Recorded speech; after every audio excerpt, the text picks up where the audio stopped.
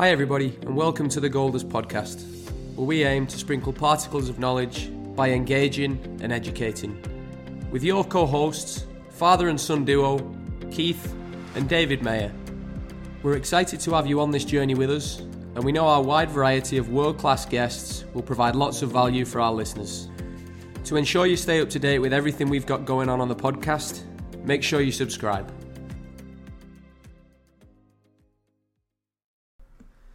Today, we welcome Greg Levine onto the Goldust podcast. Greg was previously managing director at Audi and was the worldwide exec director at McLaren Automotive. He is now the managing director of sales and distribution at Vitality Health, as well as being a director at a football league club. Greg's experiences, knowledge and successes have transferred across multiple fields and arenas. He certainly shares some Goldust with us today. I'm sure you'll take something from it yourself. Remember, if you do enjoy today's episode, please rate and review it, because we always love hearing your feedback. Hi, Greg. Welcome. Hi, Keith. Hi, David. Thank you for inviting me. I'm really excited to talk to you all today. Now, Greg, first question. So, Goldust to us is sprinkling particles of knowledge on people's lives to help them. What does Goldust mean to you? Well, David, thank you. And great question to start, by the way. I think Goldust is a great name. And I think sprinkling particles of knowledge is a great way to put it across. For me, Goldust is about sprinkling a bit more magic also. I always refer to Goldust as those magical moments. And I always find Goldust is that energy, that vibrancy that you kind of want to sprinkle over things to bring them to life. So maybe I love fairy tales, but that's how I view Goldust. When we refer to Goldust, it has a connotation to elements of success, Greg. If you had to define success, how would you describe it? You know, for me, success is really interesting because I think Steve Jobs said it best. At one of his inauguration speeches, he spoke about how you can only connect the dots backwards. It's one of the truest phrases I've ever heard, because you live life forward, but you only actually can understand it backwards. And I guess as I've gone through my life, my definition of success has changed. So for me now, success is really viewed as making the most of every single day, you know, whether it's in terms of the great family bonds that you create, the friendships, the career you build, the joy that you have. For me, success in life is about just living life to the full. And that's probably how I'd sum it up, Keith. So on the back of that, Greg, what do you believe are trademark behaviors of successful people? You know, over time, I've seen and I've met quite a lot of successful people and engaged them in different areas. I mean, I can only talk about my own personal experience. And I always find the most successful people I've engaged with are often the most curious. You know, they have very curious minds. They're always looking at different angles. And I always find if you can marry curiosity and have this, you know, this never-ending quest for knowledge, and you can combine that with a drive, a persistency, you know, that's when the magic really happens. And if you can look at countless different examples of people who have curious minds looking at different angles of doing things and then passionately going after those objectives with rigor, absolute rigor and discipline. And you know, there's countless examples. I mean, Dr. Seuss is a great example for me. I mean, he sold 650 million books worldwide. And he always had an incredible curious mind around writing children's stories. But he had 27 rejections from publishers before he ever published his first book. And I think that combination of curiosity and persistence is the real key to success. I guess there's lots of other variables, and we'll explore them during the podcast. But I'd probably say that would be my one ingredient that I would say is absolutely pivotal to really breaking through and creating something exceptional. Yeah, and I got to agree with you there. I know we talk about that in our book, about curiosity and a will and a want to learn and explore new ways, because I think you never really stop learning. Now, with yourself, if we were to strip it back to your earlier years, what was it that got you interested in business? Look, I'm a creative person. I love to create things. So for me, it was in the early years is always about how could I be involved in creating products, creating something interesting, or even creating a story, creating something that I'd be really proud of being associated with. And that started really, really early on in my career. And I spent 25 years in the motor industry, working for different car companies. And probably the most, exciting thing for me was always to be part of shaping something for the future. I spent quite a few years living in Italy, designing and developing cars. That was incredibly exciting because I worked with the various design houses of Alfa Romeo, Lancia, Fiat, coming up with all new concepts and all new ways of creating cars. And that for me was incredibly fulfilling. And I think that laid the foundation for my career in general. So what was the key things that got me interested in business? I guess it was always this curious mind. I was interested in sport, I was interested in business, but it was more about how do you create a creative force which results in products or services that are different from what's out there. And I love that kind of stuff, and I still do today. So curiosity is a key word that's constantly being used here, Greg. I think that'll be probably the backbone behind this particular podcast. But what do you attribute your success to? You're obviously curious, but there's got to be more than just that. It don't just work. It just doesn't happen. There's got to be something Absolutely. Where you put in a footprint. What is that footprint? What does it look like? I guess the thing for me is I've never believed in luck. I don't believe in luck. I believe you create the conditions of success. And that creating of those conditions of success increases the surface area of luck to land, if that makes any sense to you, because you create a bigger surface area for luck to land and great things happen.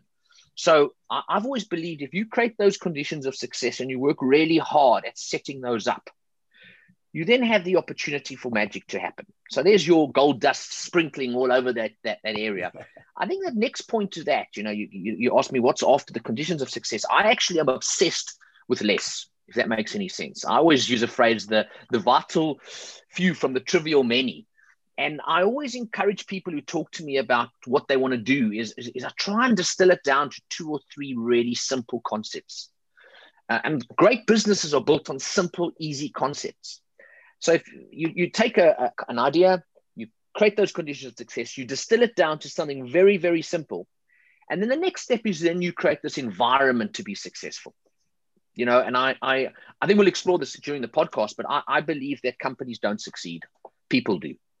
And I cannot stress how I've seen it happen time and time again, where you see that the essence of great companies is the great people who stand behind those companies. So you create that environment to be successful. And we can explore that later. What does that look like? It's something I'm very happy to talk through. But if you can then create that environment and create a learning circle of reflection and growth, Keith, that's when the magic happens. That's when the gold dust is sprinkled. Can you remember a time specifically when you made the decision made a decision that turned out to be highly successful for you? I can also, yes, for sure. I can also share the times when I made bad decisions. But I think the key to life is to make a decision. I think that's you got to make decisions. As leaders, we make decisions. We try and gather as much information as we can, and we make the most informed decision that we can. And sometimes, I've made certain decisions that have been amazing, and some of them have been quite lucky, if you want to know the truth. I did a really interesting deal where I had this idea to go and talk to the Microsoft Xbox team to actually discuss with them whether every single new Xbox, when Xbox was launched, would have a McLaren P1 on the box. And it was one of these crazy ideas where I said, you know what, if we can actually create an environment where every kid around the world is actually driving a McLaren, the knock-on effect to build the brand will be quite phenomenal. So I met with their CEO. We had a brilliant session. And lo and behold, when they had the big E3 convention in LA, they showed the new Xbox, and out of the stage popped a McLaren P1. And every single Xbox that was sold had a P1 on the box. I mean, that's how you create dreams. So yes, I would say to you, David, that would be my one kind of wild bet that paid huge dividends. And to this day, I'm still proud of it. When you reflect back to that time, though, Greg, there's obviously a visionary inside of that, and you rightly say is making the decisions the first important thing. But of course, when we decide not to make a decision, we made a decision anyway.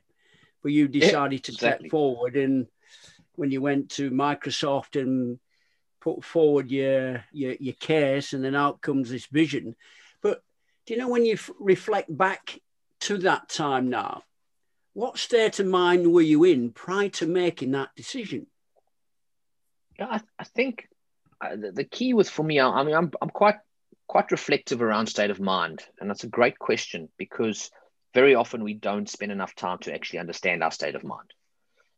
And for me, that's the first step of actually understanding yourself.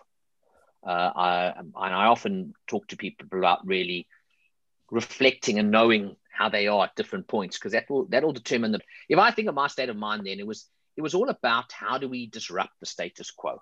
You know, you're up against Ferrari, Lamborghini, you're up against established brands. How do you actually do something that's going to get noticed with a very small budget? So my state of mind was all about being incredibly, adventurous and doing something out of the norm. And that gave me confidence. And I probably think, had I been in a more established business, I might not have done this. And I guess that's why entrepreneurial businesses are more dynamic very often than big established businesses, because people don't have the resources at their disposal. They don't have the standard toolkit that everybody uses, and they need to think outside the box in order to get things done. So it was really exciting time, Keith. And it's one of those moments in life when I thought anything was possible, which is a great feeling. Yeah, go, nothing to lose.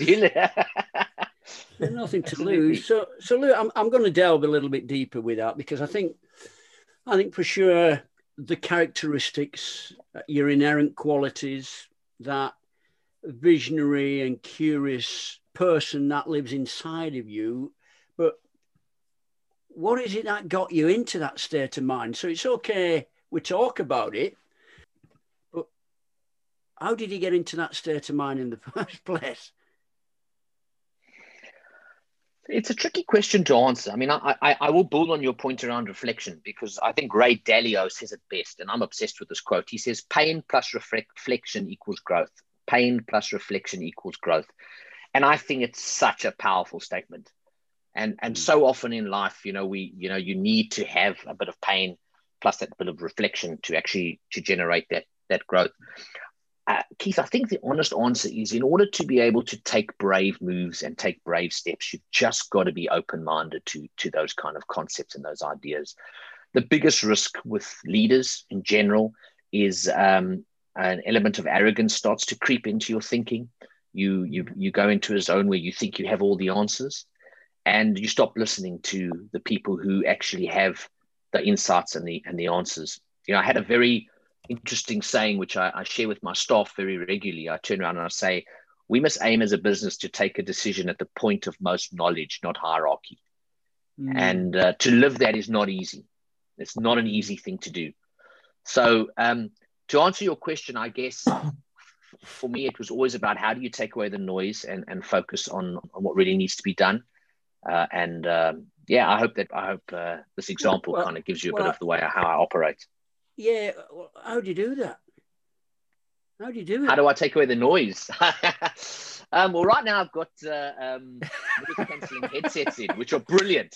And I actually joke. I say, noise cancelling headsets are brilliant because they take away the noise so you can hear the music. But isn't that true about life too? How do you take away the noise to focus on things? And I think that for me is the essence of greatness, when you can actually distill things down and remove noise. So I'm very big on taking away distractions. I'm very focused on deep focus. I will make sure I don't look at my mails when I'm in a meeting with somebody. I'll make sure I'm not always on. I'll find time to make sure I give myself those moments to think and reflect. If I'm in a conversation with someone, I'm in the conversation with them. And that's helped me a lot, Keith. I went through phases where I used to have alerts on my phone, alerts on my computer. There were pings everywhere. Everywhere pings. I mean, you can never focus when the world is pinging around you. So especially for the younger people listening to this podcast today, I cannot stress enough how important it is you give yourself quiet time if you want to achieve greatness. you will not achieve greatness in a noisy world. You can't think at a strategic level. So Keith, that would be my recipe to kind of be able to create that focus, if that makes any sense. Greg, I don't know if you've read Cal Newport's book, Deep Work. Absolutely. And in fact, how funny is this? I read his new one over the weekend around banishing email, I think it was called. In fact, I've got it behind me here. But I think Cal Newport stuff's brilliant because it's exactly that, David. It's about finding that peace of mind to make you more effective. So yeah, I am a bit of a fan. Well, good shout out there. I agree.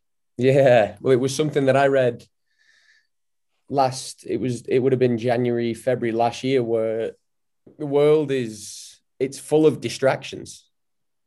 You've got your social media, your phone, your laptop. There's people around that full of distractions. And it was an eye opener for me to look at it from a different perspective, where it's better just put everything away and really hone in and focus on something for a period of time to get things done.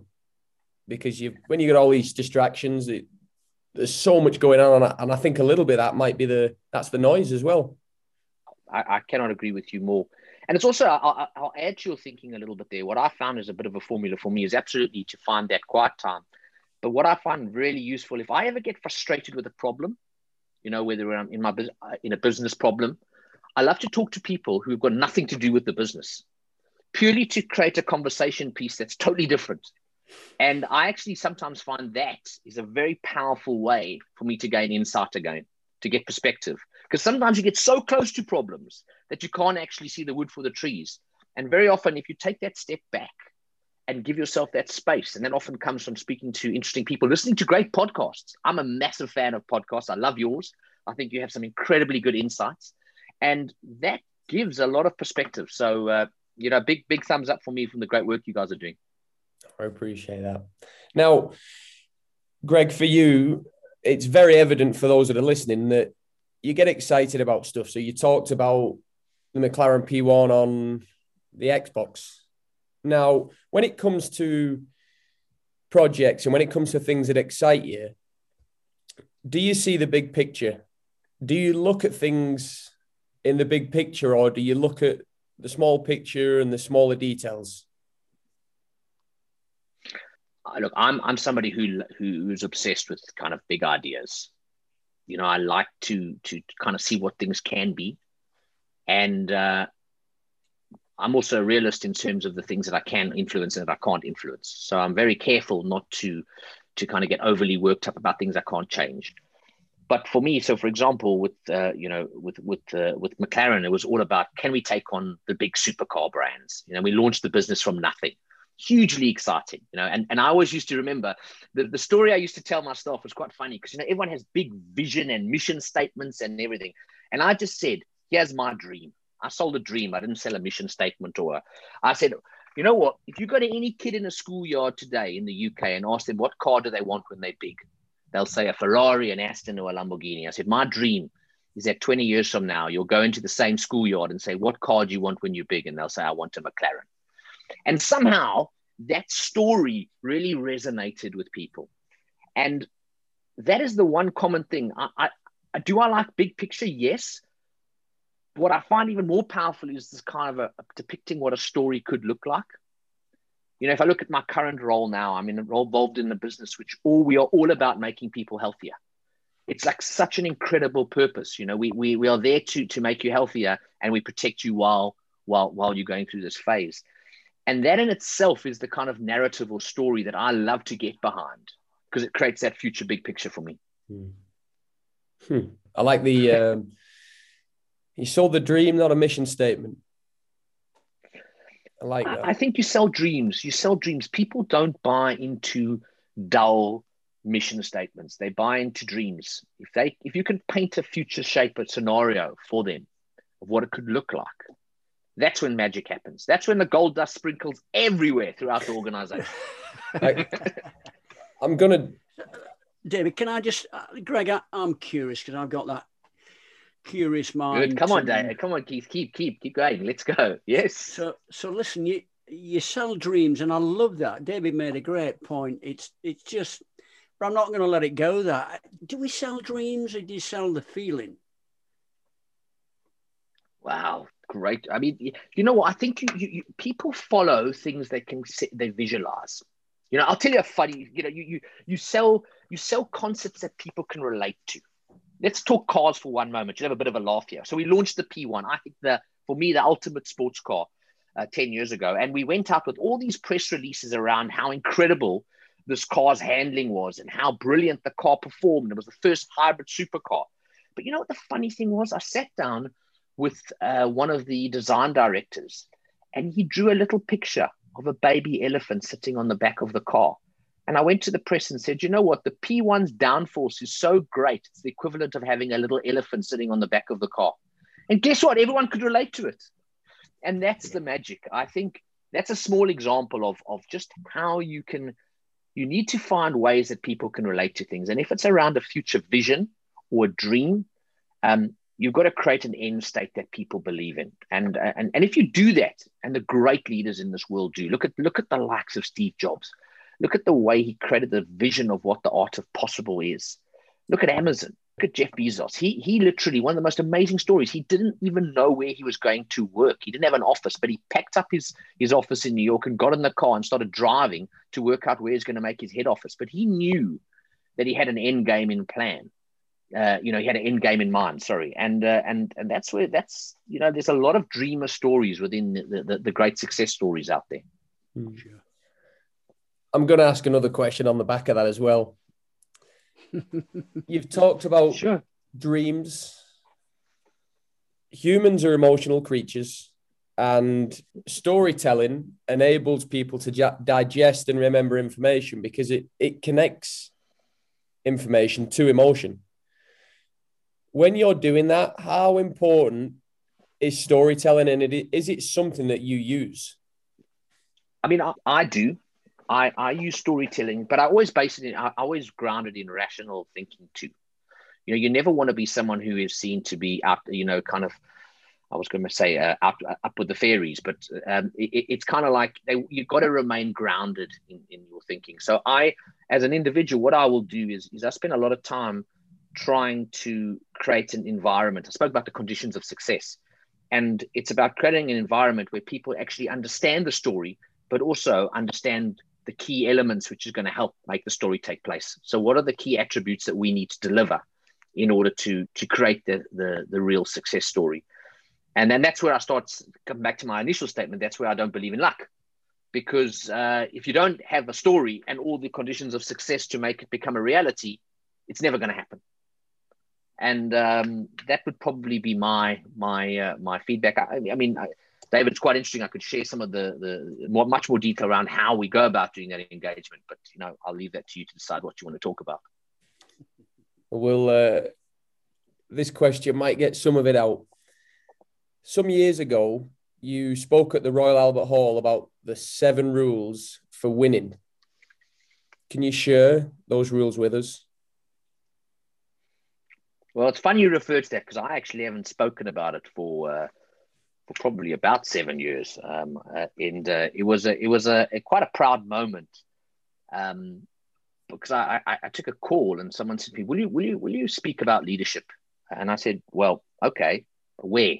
And they told me where it was, and they told me who I was speaking in between, and I had the brilliant slot of being in between Dame Ellen MacArthur and Sir Randolph Fiennes. So I thought to myself, hold on, you're in the middle of these 2 legends, and you're going to have to talk about something that's going to grab the attention of the audience, when after you is going to be one of the greatest living explorers alive. So I put a lot of effort into it. And that's the interesting thing, David. I put together a paper which took me 6 months to put together. And I interviewed all of the Formula One team at the time. And at that time, we had Jenson Button as our driver and Lewis Hamilton. And it was McLaren was quite a machine.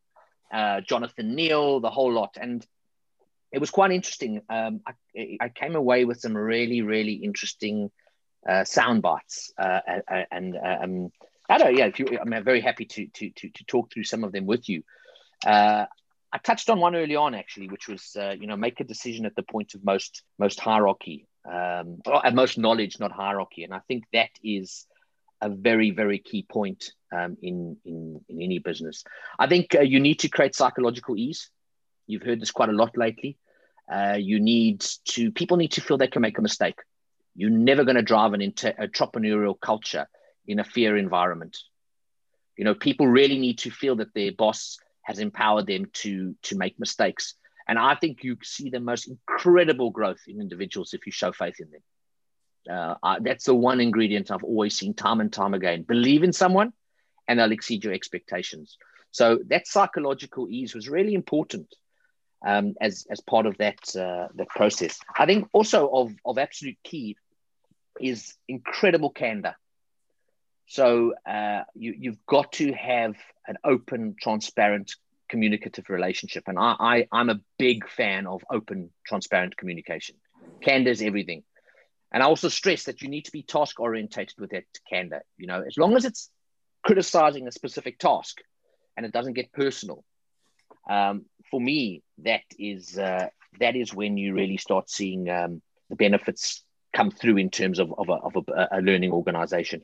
And then of course, I think the other thing is, one thing we saw with the F1 team, and I've seen it in quite a lot of sports teams and businesses, is short sprints are much more effective than prolonged jogs.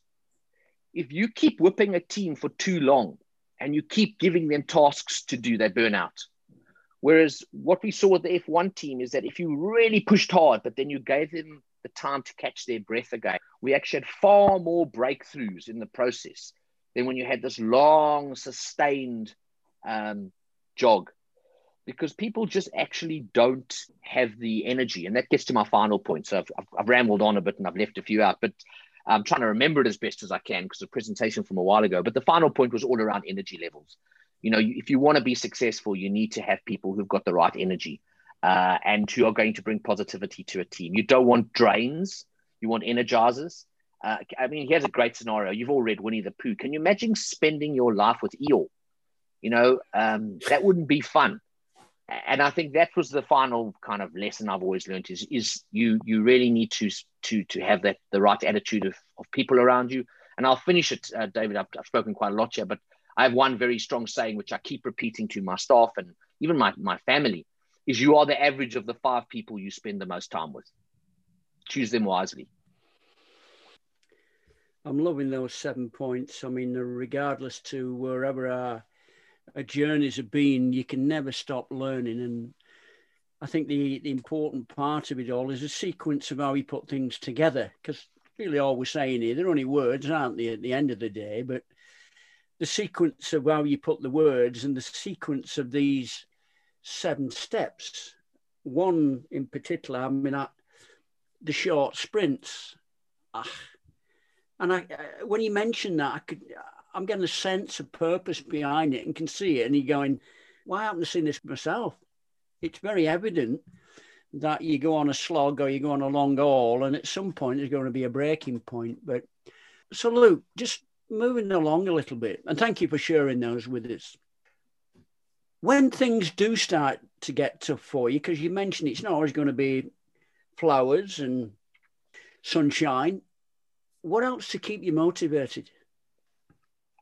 Look, I'm somebody who definitely looks at the positive things in life, and I also make sure I have quite a diverse set of interests. You know, Keith, as you know, I love my football, I love my sport, I love my music. I actually just love how interesting life is, and I find that's really, really helpful for me to stay on top of business-related issues where they start to get to me, because I need to give myself the space in order to effectively be able to deal with them. So, yeah, I'm human. I think everyone is human. But I find by putting things into perspective, I really have the ability to deal with those difficult moments. And as I touched on earlier, I use academia, podcasts, and interesting conversations with people to help just sharpen my mind when I feel like I'm slipping. You'd be amazed how much you can learn by just listening. There's a lot of people in life who think that they learn their greatest lessons at school. I'm quite the contrary. I found I'm learning my greatest lessons now. There's a little saying there, isn't there? Is listen purely, explore deeply. Yeah, absolutely. Listen with intent. You know, when you're with someone, are you fully with them or are you partly with them? And to make them feel at ease, we've got to feel at ease to allow it, but listening purely and exploring deeply opens up the little portals inside for us to release that genius within us.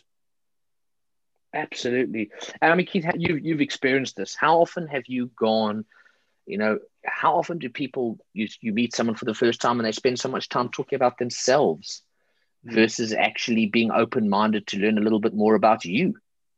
Yeah. So I think we kindred spirits in terms of the way that we view life, which is great. So, Greg, when you're working with people, what qualities do you value most in those people that you're working with or those that are working for you? So it's quite interesting. So this one thing I've definitely learned over the years is that I actually like to hire people who have different skill sets to me. In the early days, I always used to go for an interview, and it's very easy for you to hire someone that's similar to you. And I now find I actually like to hire people that offset for my weaknesses, because as I've got older in life, I'm more aware of the weaknesses that I've got. So I like to surround myself with people who actually complement my skill set. And that's really been a great formula to create winning teams. I might sound a bit repetitive now, David, but I am very much around energy. So I'm very much around, I hire people who've got the right energy and attitude. I think you can teach them the rest, by the way. So if you've got the right energy and attitude, they're curious. In other words, they want to learn. Very important. And Keith touched on this. They got to be humble too. They have the ability to energize others. So they great energy levels, have the ability to energize others. They have the ability to see round corners. So they've got a kind of a strategic insight to see what's coming next. And they have this really strong willingness to learn and grow. That's the ingredient for me. Those are the people that I cherish. And those are the ones that I've seen do incredibly well throughout my career. And that's really been the ingredient that does work. Brave, but realistic. And practically, it's pragmatic. But have you developed the ability to balance and filter out the emotions and still be able to make solid, informed leadership decisions? Just elaborate on that again, Keith. Are you saying that, how do I balance out the emotion so I'm very pragmatic with regards to numbers and results and business plans. I do believe that you can create a lot of energy behind things and you can create a lot of enthusiasm, but you've got to ground that in logic and you've got to ground it in the fundamentals. So you'll find that there's that really much that yin and yang that I adopt as a leader. And the yin side is very much the real kind of cheerleader, art of possible, big picture. This is where we're going. This is what can be done. And then there's the yang side, which is, but this is the reality of where we are today. These are some of the constraints that we've got, and we need to make sure we operate in those constraints. And I think you senior managers would also realize that that's just part and parcel of leadership. But I don't believe you can have the one without the other. I don't believe you can just be totally rigorous, totally number focused. Then you'll create a great, sustainable organization. You'll never create a visionary one. So in the fast-paced world of business, how do you then find the balance between leading others, leading those around you, and actually being productive and getting your own work done? Look, I think it's, we spoke earlier around just finding that time. And I'm not going to go into a discussion around time management now, but I guess it's such a key focus of mine. I'm religious with regards to seeing my PA every morning to have a briefing with her of the day ahead. And I follow that discipline very, very rigorously. I'm very rigorous around the level of one-to-ones I have with my team because I like that one-on-one engagement. And I'm also quite specific around meetings, and just making sure meetings are productive. I'm sure you've sat in meetings which are just totally non-productive, whereby you actually look at your watch. I have a great saying, meetings are places where minutes are taken and hours are lost. And I always am afraid of those kind of meetings because they actually, you have so many talking, so many opinions. And then I walk out of them and I think, well, what did we actually discuss? So I'm quite hard with my time. I will sit down in any formal meeting or any engagement and say, what do we want to get out of this at the start? What do we want to walk away from at the end of the session? And I will drive the discussion towards that. So to be honest with you, I don't actually struggle with time. And I will find I have to work on it, and I have to plan quite cleverly how I allocate my time. But I believe there's enough time if you actually quite rigorous around how you use it. So time management's one.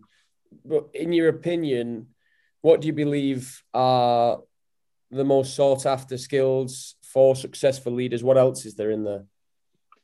I think it depends on the role that you're doing.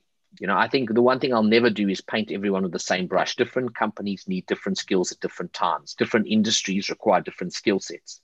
So there isn't any one magic formula. I guess the one common dynamic that I've seen is that really great leaders, they just have on a never-ending quest to learn. They're always wanting to learn and better themselves. They're always wanting to read best practice. There's so many, you touched on a book earlier today. I'm a massive reader. I love reading. I love the new Bob Iger book, Ride of a Lifetime. It's just incredible how he built Disney, how he actually structured the business, how he built it into something powerful. But in that book, I took away some really great insights. So, we could spend probably 10 podcasts talking about what are the key ingredients. I think the key ingredient is just an open-minded curiosity to grow and learn. And that means also learning from your mistakes, learning about your weaknesses, but a never-ending quest to better yourself. What you're providing, Greg, is a sat-nav navigational system here for success. I think the more dots that we have in place, the clearer or the closer you can get to the panacea, to the outcome. But of course, when we set off, if I wanted to travel down to London, all I need to do is travel south down the M6, maybe pick up the M1, and then it's when I get closer to, I'm going to go into a specific area, then I need more detail, I need more specificity, I need more dots. Now, when it comes to you, we've already spoke that you like big thinking, you're a big thinker, you're very creative, you're very curious, you're bringing other people who have other varying skill sets to you. But are you more of a connector of the dots then, or are you a converter finisher? So I'll just hold that question for a second, though, because I just loved what you said. I actually have written it down here because I think you touched on something amazing there. I actually think persistence drives one forward, whilst curiosity acts as the navigation. So thank you for that, Keith. I'm gonna keep that because I loved what you said, and it's so true. Persistence is what drives you, but that curiosity acts as a navigator to get you to the point of where you want to go to. I think, you asked me, am I more? I'm definitely not the closer. If you want to know the truth, I'm not the person I need closers to work for me. Because one of the biggest risks I've got is I probably get quite excited about projects and I'm already moving on to what's the next big idea. So I'm very much I like to be involved in things in the early phases, and I'm very much involved in the connector phase. But I do rely on people to get the final phase over the line. But that said, I don't walk away from it at all. But I do require some people to support me in terms of getting the details done, particularly on certain initiatives. Has that been something that's evolved? Oh, Keith, every day I'm learning something new.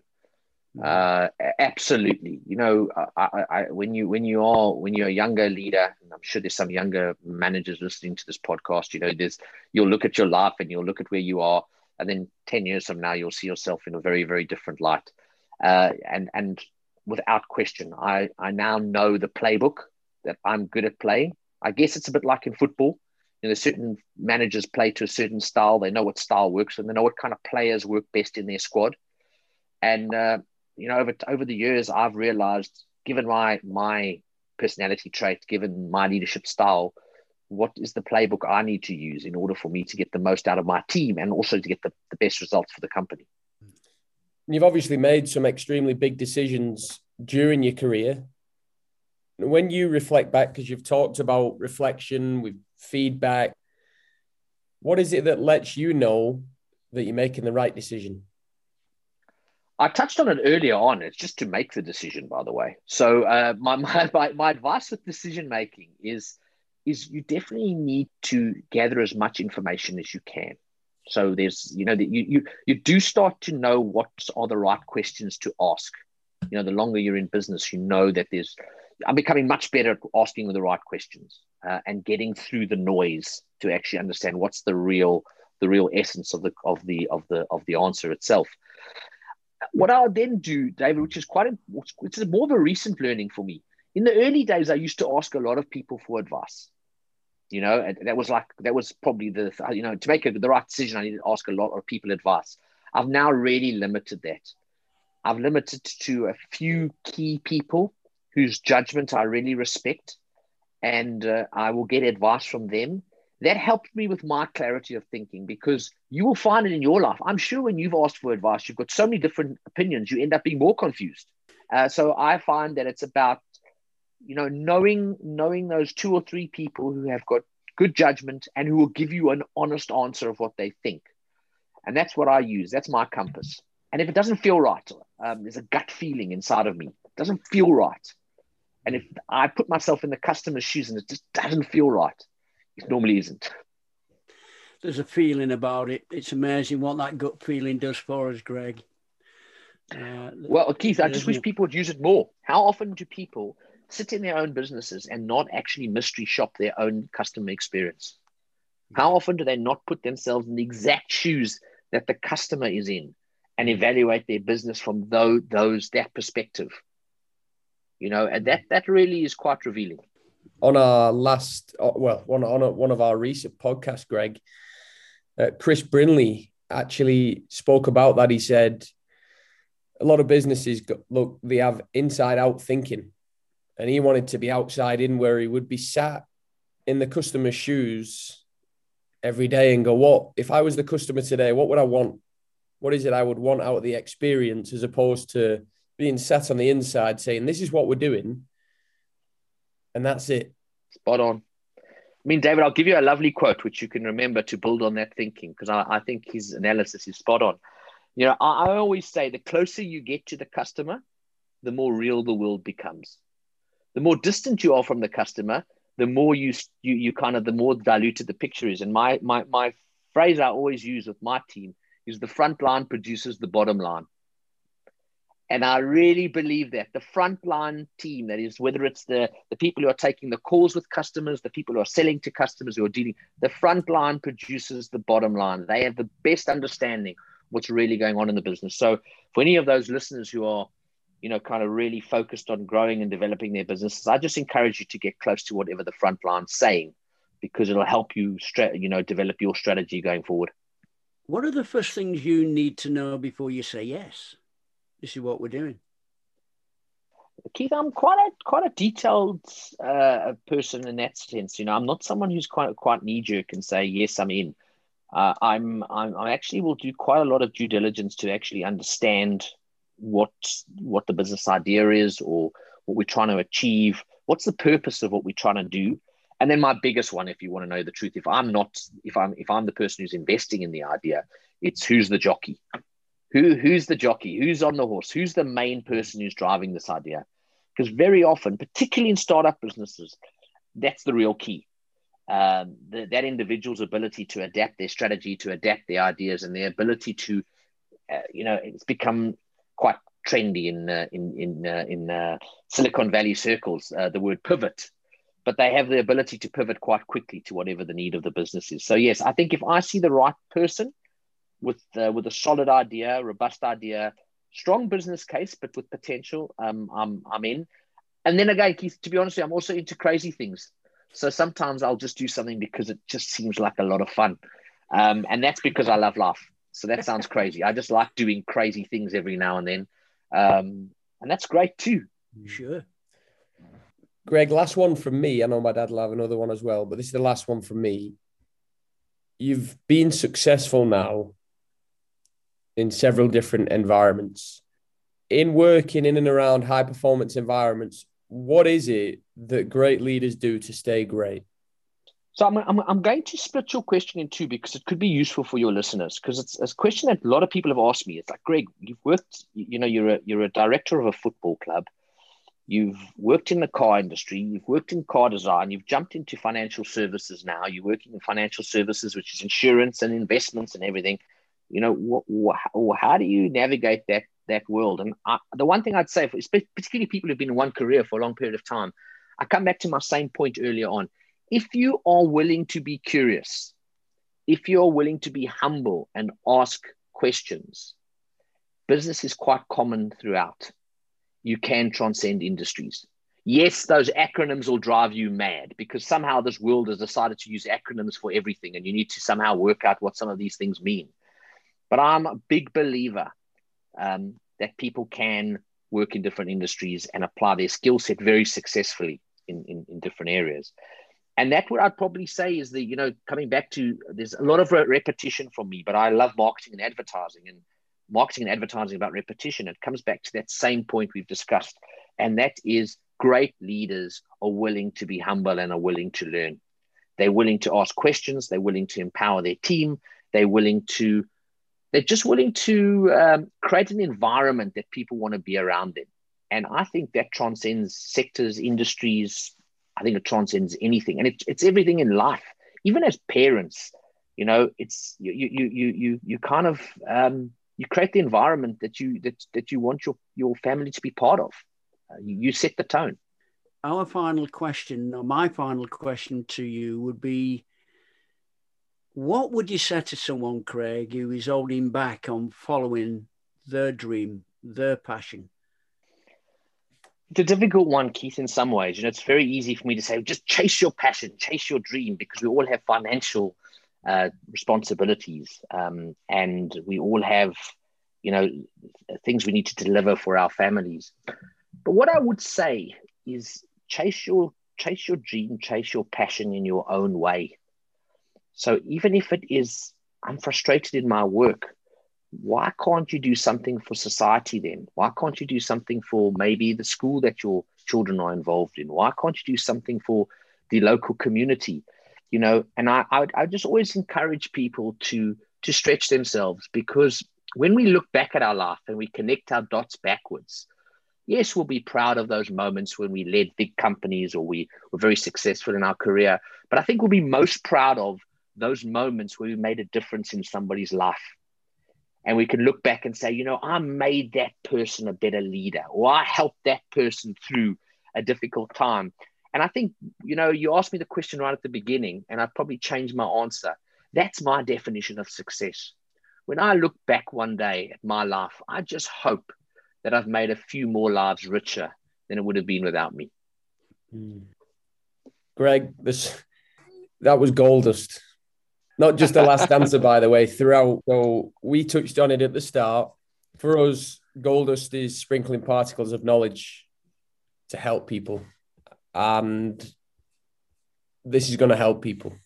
I think you've sprinkled particles of knowledge all over the place. So from my dad and I want to thank you. It's been absolutely excellent. Thoroughly enjoyed talking to you, and your energy projects. It's early in the morning here, and I'm up ready, raring to go, and you've filled the room with energy. There's no doubt about that. Well, listen, thank you so much for your time, and just keep doing what you're doing and keep spreading all this incredibly, speaking to all these wonderful people and spreading these incredible insights. It is gold dust. So well done.